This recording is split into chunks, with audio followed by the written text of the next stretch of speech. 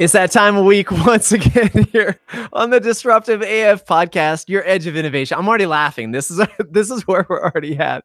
You know, in case you've been watching, we got a lot of people who watch, and they have made remarks about the environment between you and I, Dan. And I think we need to just put something to bed before we get to the most interesting bio and person that I think we've had yet. All of our guests have been interesting, but we just need to put this to rest, Dan, that we're not professional hired voice actors. we're not. Of all the things I thought I would ever have to refute in my life, this is the most unexpected. I am not a paid voice actor. We're not. I mean, it's hard to believe. It's hard to believe, but you can start sending your hate mail to Jordan public that we're not. This is true. You can go to Twitter and find out the truth. We haven't worked for any other agencies. We're not paid professionals. This is just real disruptive AF. We're real people. We're not cartoon characters. I definitely don't get paid for voice work, but if anybody out there is interested, I am looking for voice work. Is this where we insert the commercial? Okay. Anyway, you're probably asking yourselves, what I thought this was Disruptive AF. Yes, it is. Okay. Officially, welcome to Disruptive AF, the edge of innovation for the Air Force. But seriously, we love to have fun. And our guest today on the podcast itself, really, you're going to be shocked at the first line, because as we were reading through this, I was like, oh my gosh, this is the most interesting bio ever. Welcome with us, Jess Rees, who is the Chief Ecosystem Officer for the 309th Extreme Digital Development Group Enterprise Edge at Hill Air Force Base. Hi, team. That's the best job title I think we've seen. Yeah. You know, the only thing we could add is like Supreme Allied Commander Chief Ecosystem Officer of. Right? And just add like a lot of hashtags in front. Yeah. So funny story, and I'm actually really glad you guys like that title, because I got to make it up.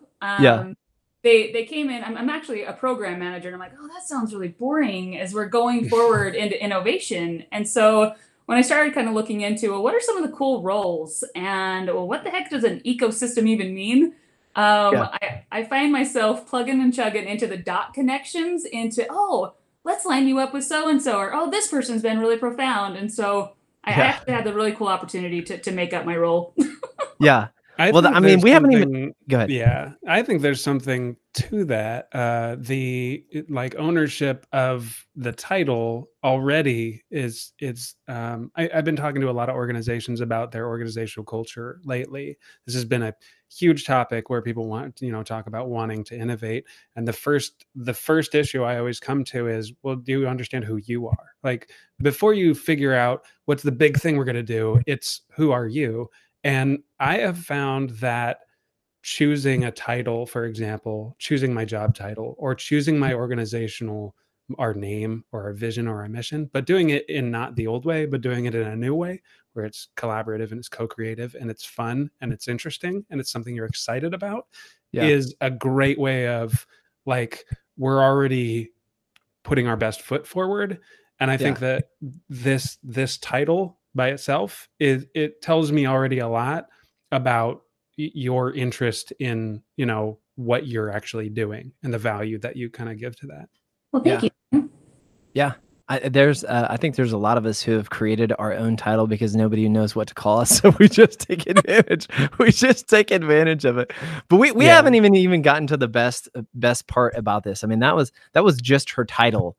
Oh, let's dive into the next sentence of it. This is where she delivers war-winning radical innovation that resolves the most complex software engineering challenges. Holy moly. So this is the first part of what she does. And then she goes on to say, which I think is probably the story. A lot of times in the military and then in the Department of Defense, we see people for who they're doing and what that job is, but we forget we are our mothers and daughters and brothers and sisters, and we've had other jobs. So here's the following. She's been a farmhand, corrections assistant, a gym staff, exercise physiologist, configuration management specialist, and lately program manager, where her passion is the positive disruptive innovation. Welcome to the show, Jess. Hi. Yeah. For real. So right. Let's go to break. Let's go break. Holy smokes! So, as far as this chief ecosystem officer and the award-winning radical innovation, what is that? Like, let us into your world of what is this? Yeah, for sure. So a little bit of a backstory. That's always kind of the highlight, right? I come from the Air Force AFSC, which is the Air Force Sustainment Center. SWAG is the software engineering group that sits within that. And so we develop literally just capabilities on the embedded platforms such as the F-16, the F-22, the F-35. My configuration management job was on the F-16. And we dealt heavily with embedded legacy software. And that was the funnest job ever. That was the type of job that takes you almost 2 years to fully wrap your head around, because embedded software is very complex. And the engineering community that works on that was just really cool. There's some really amazing people that work in that capacity. And being part of SWAG is awesome. And so I found Edge. The Edge team was stood up at Hill Air Force Base just recently, last November. And they came to me because I said, I really loved innovation. And when they said, well, what is innovation to you? It was my retention plan, guys. I thought, well, how can we do really fun and exciting things within our software engineering group? And for me, it was a recruiting incentive as well as a retention plan, because I knew what legacy software looked like. We've been doing it for 35 years, right? Mm-hmm. So how do I get people excited again? What is new and exciting happening out there that I could learn more about? So curiosity got the best of me, and that's really what drove me into the role I'm currently in right now. I've met a few people recently who are in the innovation space. Specifically, they say, because if I wasn't working on something new, I wouldn't be in the Air Force anymore. It's like the experience was such that they felt like the most value they could bring is the introduction of better ways of doing things, rather than just the maintenance of the old way, which for a lot of people, it doesn't really light their fire, right? So this idea of bringing something new and the refreshing, even if I feel like even continuous, even in the world of continuous improvement, people find that kind of spark again, and it kind of gives them momentum to make it to the end of their career. But that's a common theme I've heard a few times recently. Yeah. I love that point, Daniel, with continuous improvement, because we are a group that prides ourselves in constantly doing CPI events or continuous process events, but it's always the same people that are kind of the reasons we have the problems that are in the event, right? And so, I know we'll definitely get into a little bit on AFWorks and some of the things that that kind of really lit the fire under me, because the first time I saw a solution coming from an outside SIBR and having a conversation with my operational airmen and had this whole light of, holy crap, this is really cool. These are some ideas that I don't think my group would have thought of on its own, right? And so we can do continuous improvement, or we can also extend it out and see where we can pull in some other really cool ideas for solutions. And that's been pretty profound. Yeah. One of the things about continuous improvement or continuous process improvement, that it's not that it's bad, because there's a whole section of the Air Force that focuses on CPI, but I think it's been a misunderstanding of when CPI is incredibly useful, and sometimes when you need just that disruptive innovation aspect to it. And I think earlier on, I mean, if we're going to be, because we have honest, real conversations here at Disruptive AF, I think early on it was almost a struggle between both of those, of saying, innovation is CPI, and CPI was like, no, is this back and forth. But it wasn't a realization that it goes hand in hand, that there is an important value to what CPI offers, and really taking a deep dive into those logistical complexities and how do we optimize the systems we're using for CPI. And then there's definitely a place of saying, hey guys, like, we may just have to throw out this whole system and start over. And what does that look like? And for, I just got done shooting another podcast talking about the importance of failure and being able to recognize that sometimes you just got to start over. Sometimes you have to re-envision and idealize what the potential is in the future for a process, because you can't just, I equate it to like this. if you start off with a mobile home and you build a mansion around it, you may put some pretty brick up and you may lay some great concrete, but let's call it what it is. Like, that sucker is a mobile home with a mansion built around it. Like, let's call it what it is. And sometimes when we look at our processes, we have to look at it and realize that the foundation of what it started was not meant to be a long-term solution. It was meant to be a stopgap. And sometimes it's okay to say, you know what, we need to scrap it and start over. And I think sometimes that really scares people. So what has your experience been in that, Jess, when you look at, you know, those intricacies of identifying starting over? You know, that is such a good question, Kinsley. It's one of those things that in order to disrupt, in order to think, there's got to be a reason why you want to go that way in the first place. And we look at some of these things. So I'm come from legacy embedded software. Well, we have been in situations where we don't own the baseline, right? And it's very expensive going forward in the direction that we've been working, or the model that we've been working in for a very long time.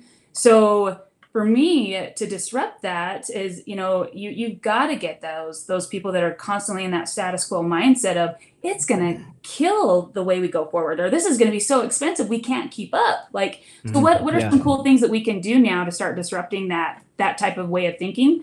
And that to me is where I've really been able to pitch ideas, or to have people come in and say, you know what, let's at least look at what else is out there for possible solutions. And that's pretty exciting.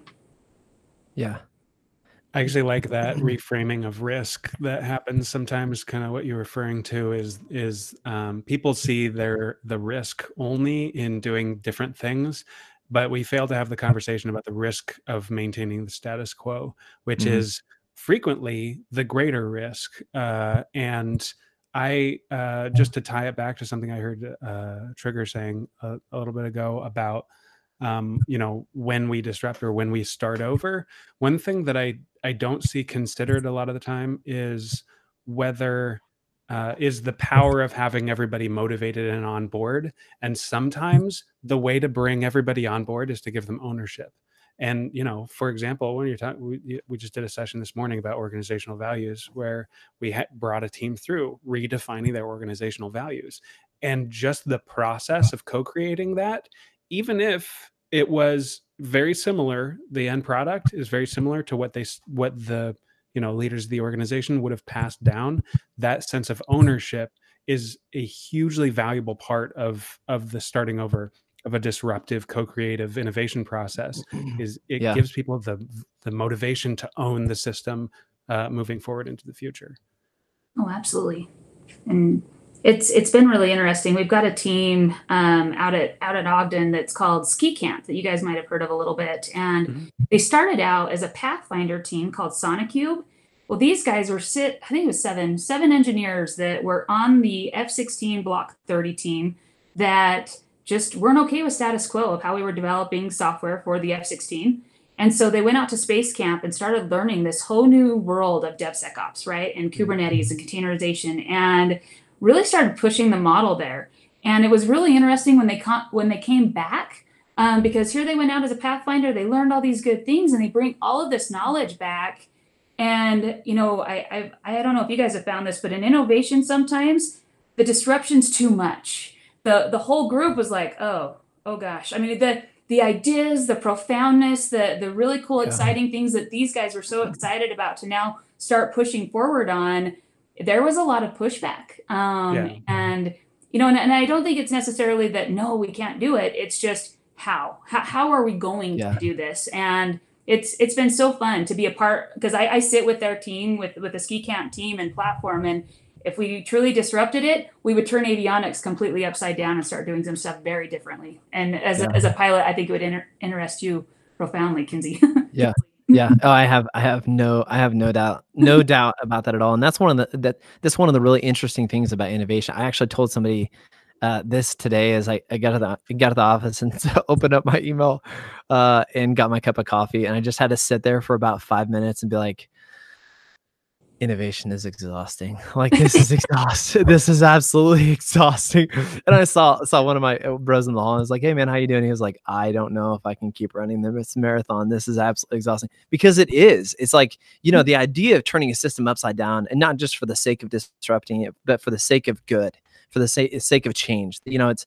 I'll be honest with you. I'm not in the Air Force because I have a future in the Air Force. I'm in it because there's some serious things we need to change.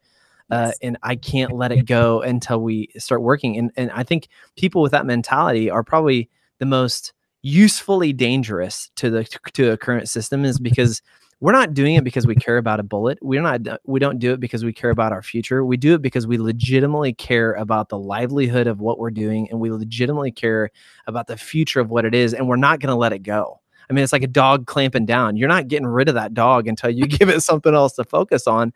And that's why I think innovation in this defense ecosystem has gone so far so fast, is because there is a glimpse of hope and light where people have seen the need for change, and they don't care about what the future looks like in the sense of them personally. They care about the future of the system, and how do we get it right, and what do we have to do to get it right.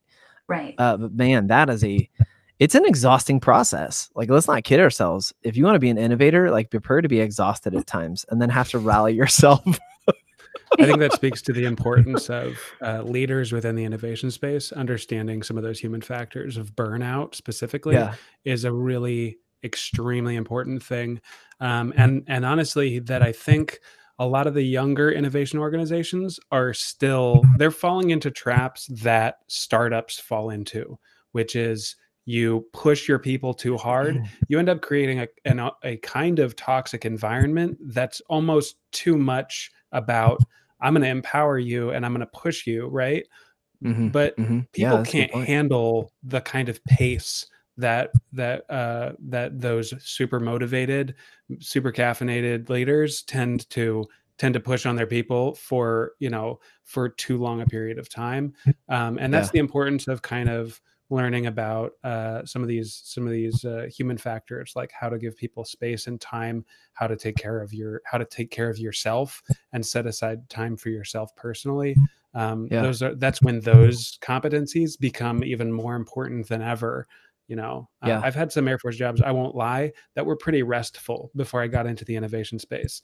I was like, I get home, I'm like, well, now I've rested all day. I have all this energy to go do something. Now that I'm in the innovation world, it's flipped, right? I need to use that home time as a recharge. And I rely on leaders to understand how to not only hand me that space, but often to force me to take that time, because when I'm super motivated on something, I will push myself until I'm like burned out, and that's not good for me. It's not good for the team. Yeah. And the results, before we go to break, I want to ask this question because, Dan, you really got my neurons firing on this one. When you said, those super caffeinated, highly motivated people, they're like, yeah, we can do this. And they just, piss you off because they always have so much energy. Yeah. Not that I know anybody like that, but when what are you talking about, man? I don't know. I have no idea. We're not hired professionals, people. We're humans. Anyway, so you have those people, but one of the really critical components of the people that I find important to the innovation space is people who are as excited about failure as they are success. Yes. That when failure happens, like I just had a call this morning where something was missed on a contract, and we're going to have to backtrack about 3 weeks. And the team was just like, oh my gosh, I can't believe it. I was like, no, this is great. Like, now we know moving forward. And like, how can you be positive about this? Like, we may not meet the end of your fiscal year fund. I was like, well, I mean, we're humans. This is what it is. And we learned from it. And now we know what this means, and we're going to move forward, and we'll do the best we can. But that's great. Jess, I'll throw it to you, that question, and Dan, or frankly, Jordan, if you want to hop on. I know you're silent back there, but eventually we'll get on this. What does that look like to find that ability where you are truly as excited about failure as you are a success? Because in an innovator, this isn't new to any of us. The majority of our time is spent in failure and identifying what we need to do and how do we pivot and how do we change and how do we move forward.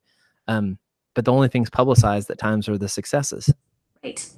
Fantastic question. And one that I've definitely been dancing with for the last probably 6 months.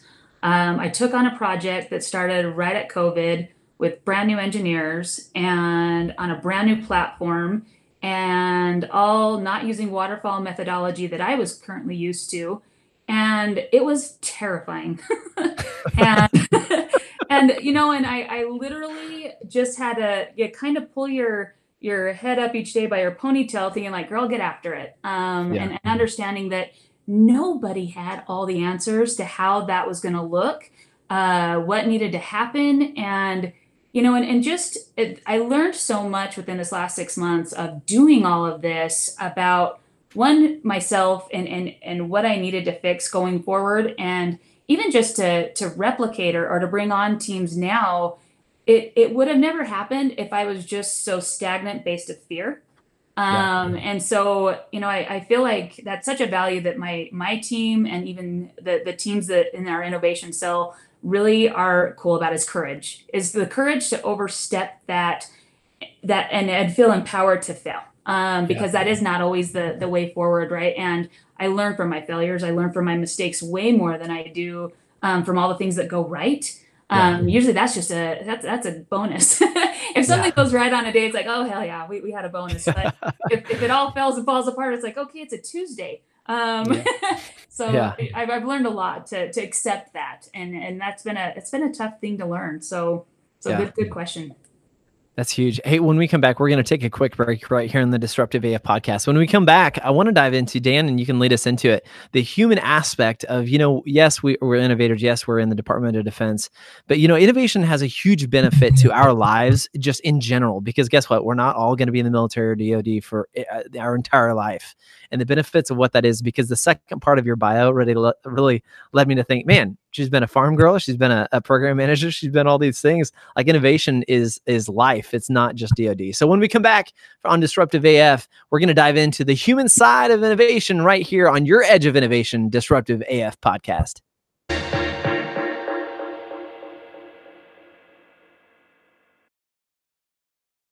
Are you listening to this podcast and wondering what you should do to get started? Join AFWorks' weekly office hours call to hear about different resources and programs available to you and the rest of the defense innovation community. Tune in at the link in the show notes every Monday at 1 p.m. Central to hear more.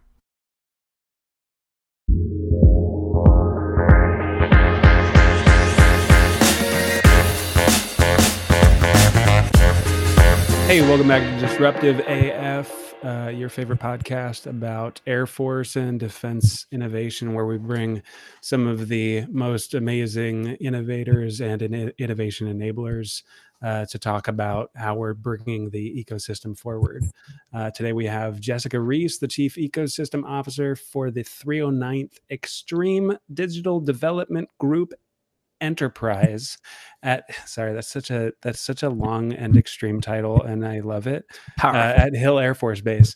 And one thing that we wanted to get to after the break is, Jess, you've had a impressively varied background, which speaks a little bit to kind of rediscovery or reinvention. So we kind of wanted to get your take on the personal aspects of innovation and how that kind of ties into your approach to what it is you do at Hill. Okay, thanks, Daniel. Yes, I've definitely had a diverse background. Started out, that's funny, you guys bring all the names into it. I was a farmhand during high school. I did corrections, and they had great hours for college work. So I definitely dabbled into corrections there for a little bit. And then one of my most favorite jobs was an exercise physiologist at the Air Force, working with airmen and helping them with their PT test. And it was right when the AFI changed and it actually started really affecting their careers. And so seeing that kind of push and pressure in regards to their health and wellness on top of their career achievements was a big deal. And we used a lot of innovation within that. We had a bod pod that could measure your percent body fat and put together entire exercise programs and diet programs based on their results. And so we took a very innovation centric or technology centric approach to how we were even handling some of those profiles.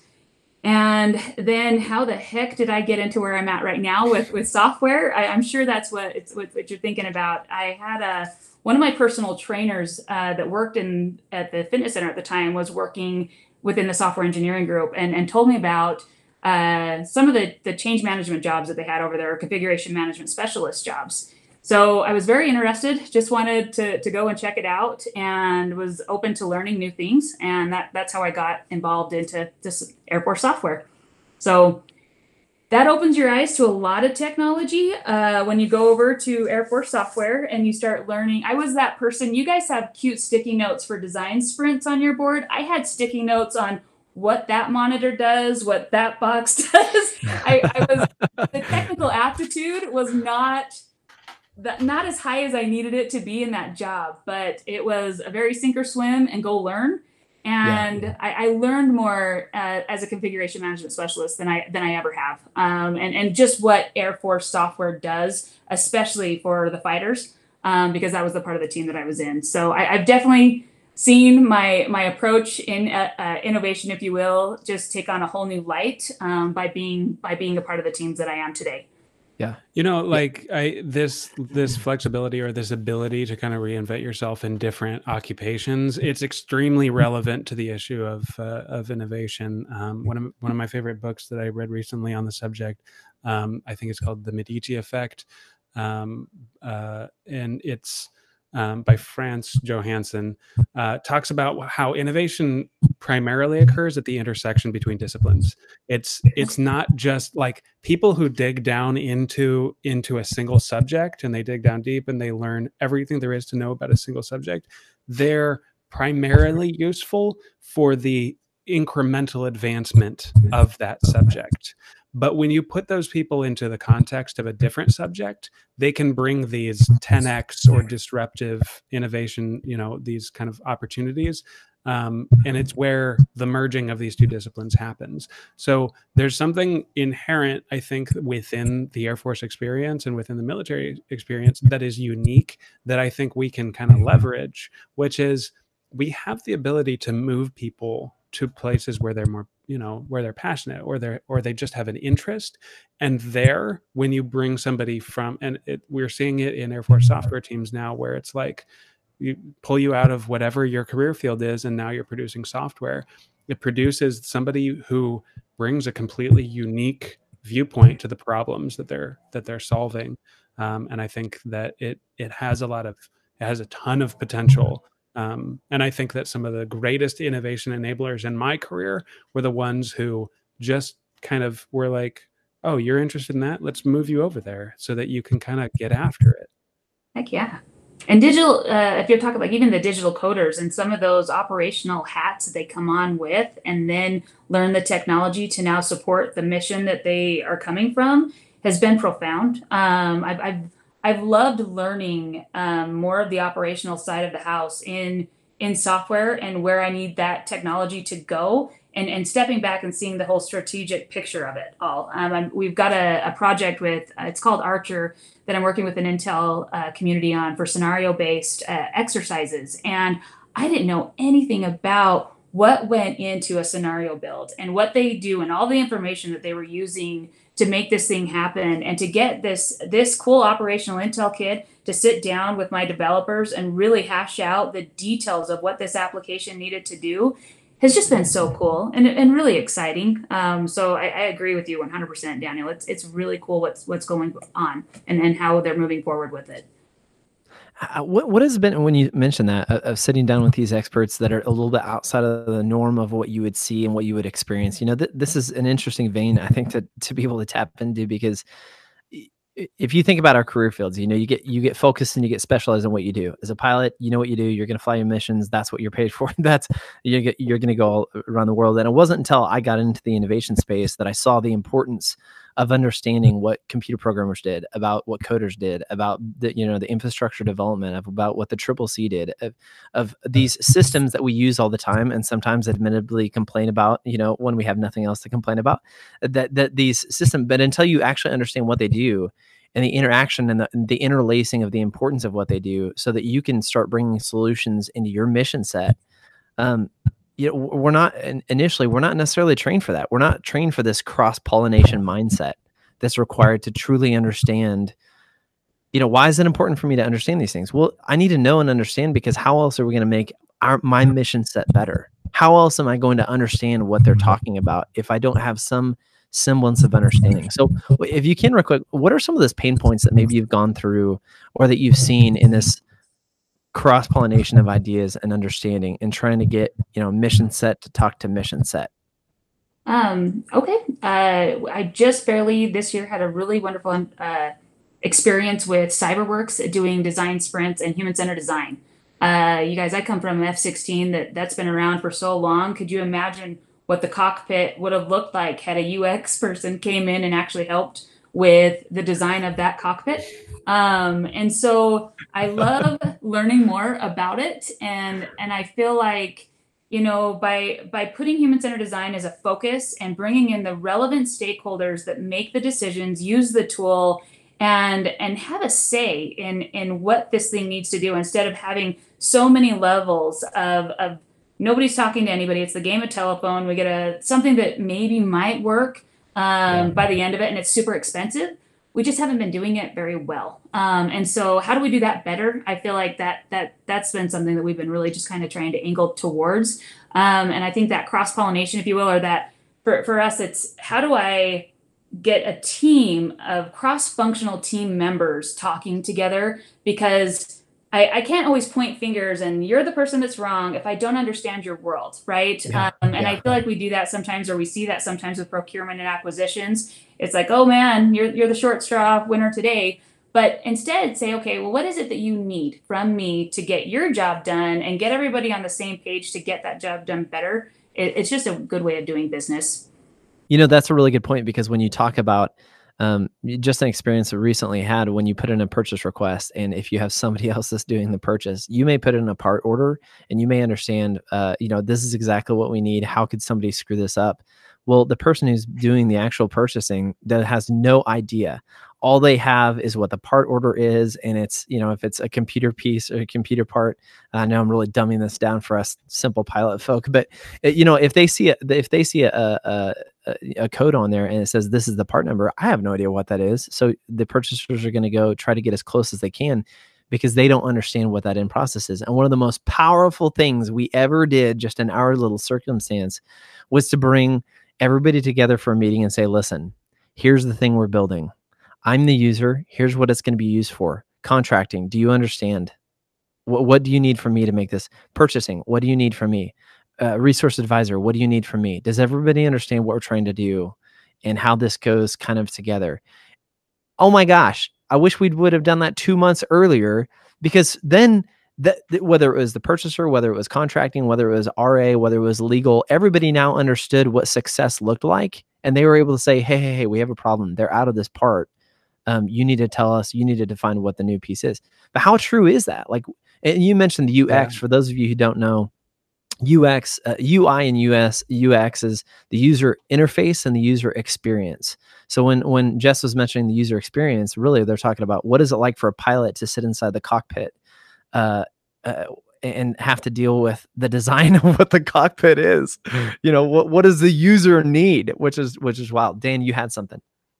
Yeah, no, I mean, what you're speaking to is kind of from it applies both at the design level, where you're like, we're designing a product, and we need to incorporate methods that ensure that everything we're building is validated against the experiences of potential users, which in the design level, it's like a passion of mine is what does that function look like? You bring people into a workshop, or you do a full multi-month design thinking process where you spend a whole lot of time uncovering insights from users.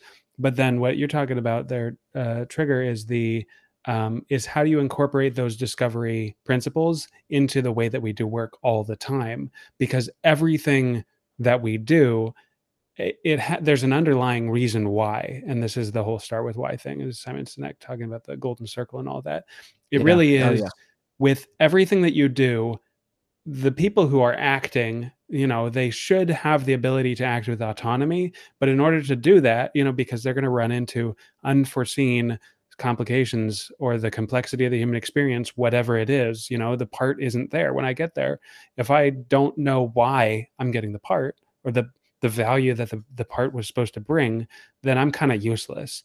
So when we treat people like they're just executing a function, like the why is not relevant to them, then we end up with all these breakdowns in all of our processes, in the way that we design things, in the way that we execute the mission, in the way in everything that we do.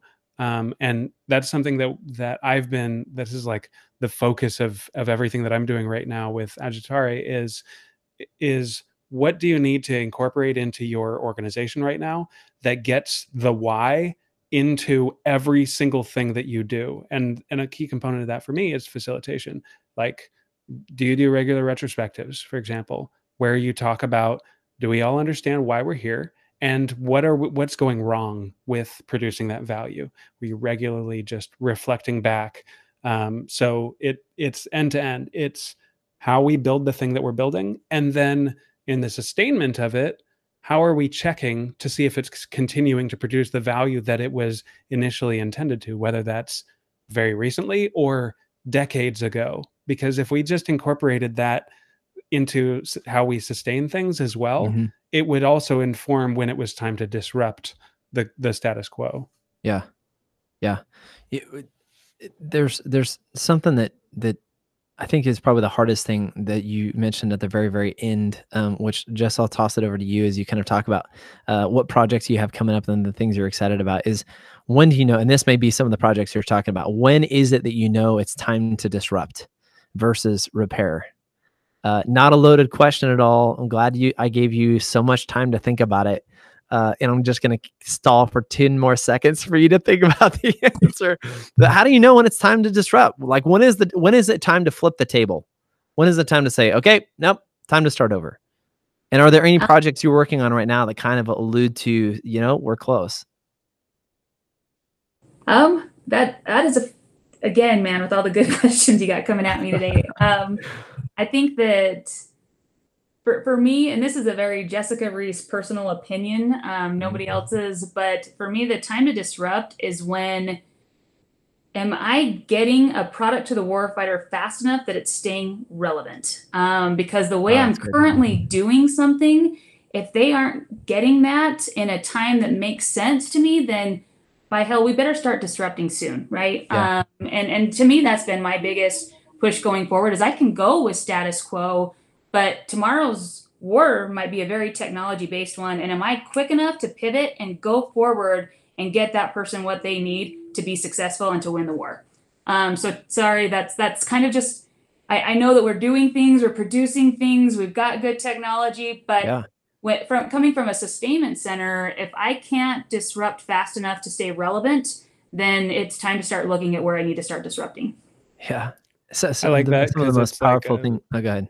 Yeah, no, I like that because it's, I mean, I haven't heard that type of response because I think very often, because I think most people aren't thinking in that strategically, like in the context of how we are, what we're here to do, like how we are warfighting, what is the value you're here to bring? Well, it's here to make sure that whoever has that technology downrange, when the rubber hits the road, are they enabled to do what they're supposed to do? And one of the problems, I think, with most of the things that we do most of the time is we're very focused just on here and now. My definition of success has nothing to do with strategy or even the operational level. It's just, well, that guy told me to, right?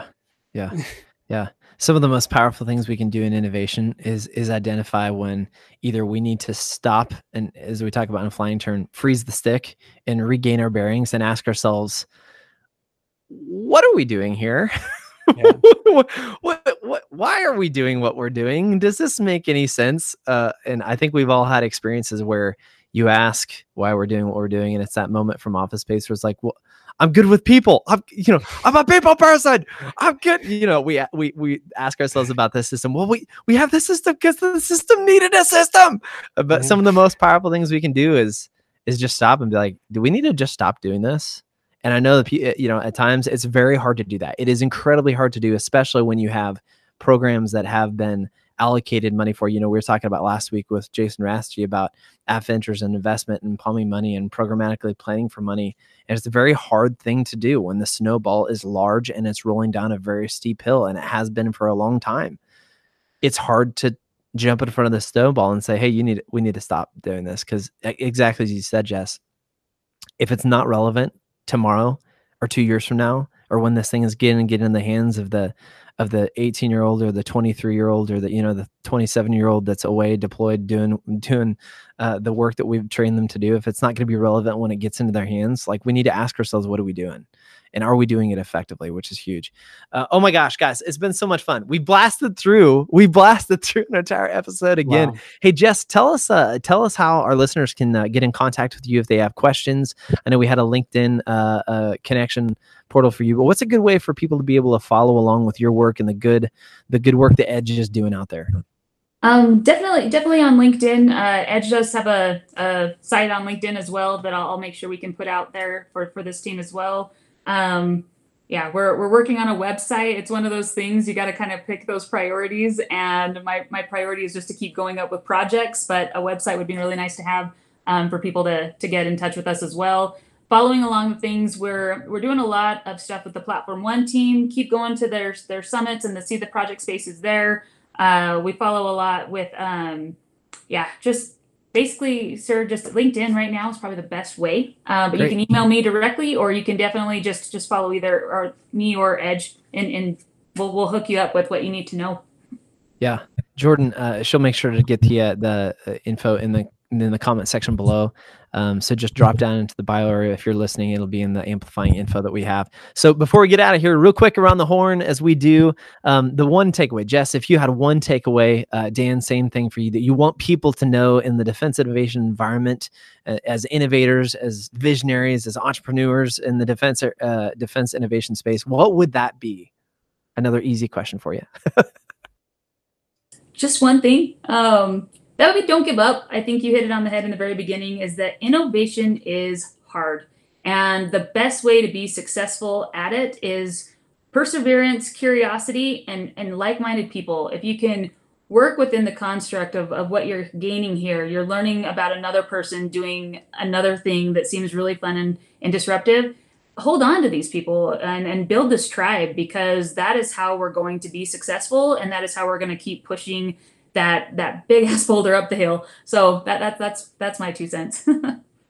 Yeah, I love that insight, that idea of finding a tribe or finding a community of people who are passionate about this innovation thing.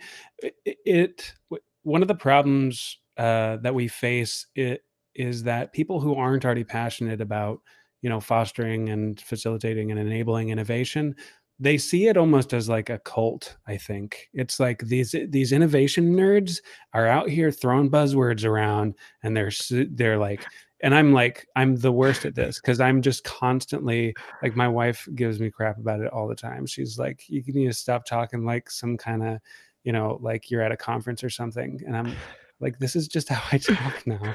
That's so true. I mean, this is 2 things we can confirm. We are not voice actors. We're not paid professionals, and we are not a cult. I do not get paid enough to be a voice actor or a cult leader, for that matter. But I'm open to both of those as possibilities if somebody wants to hire me.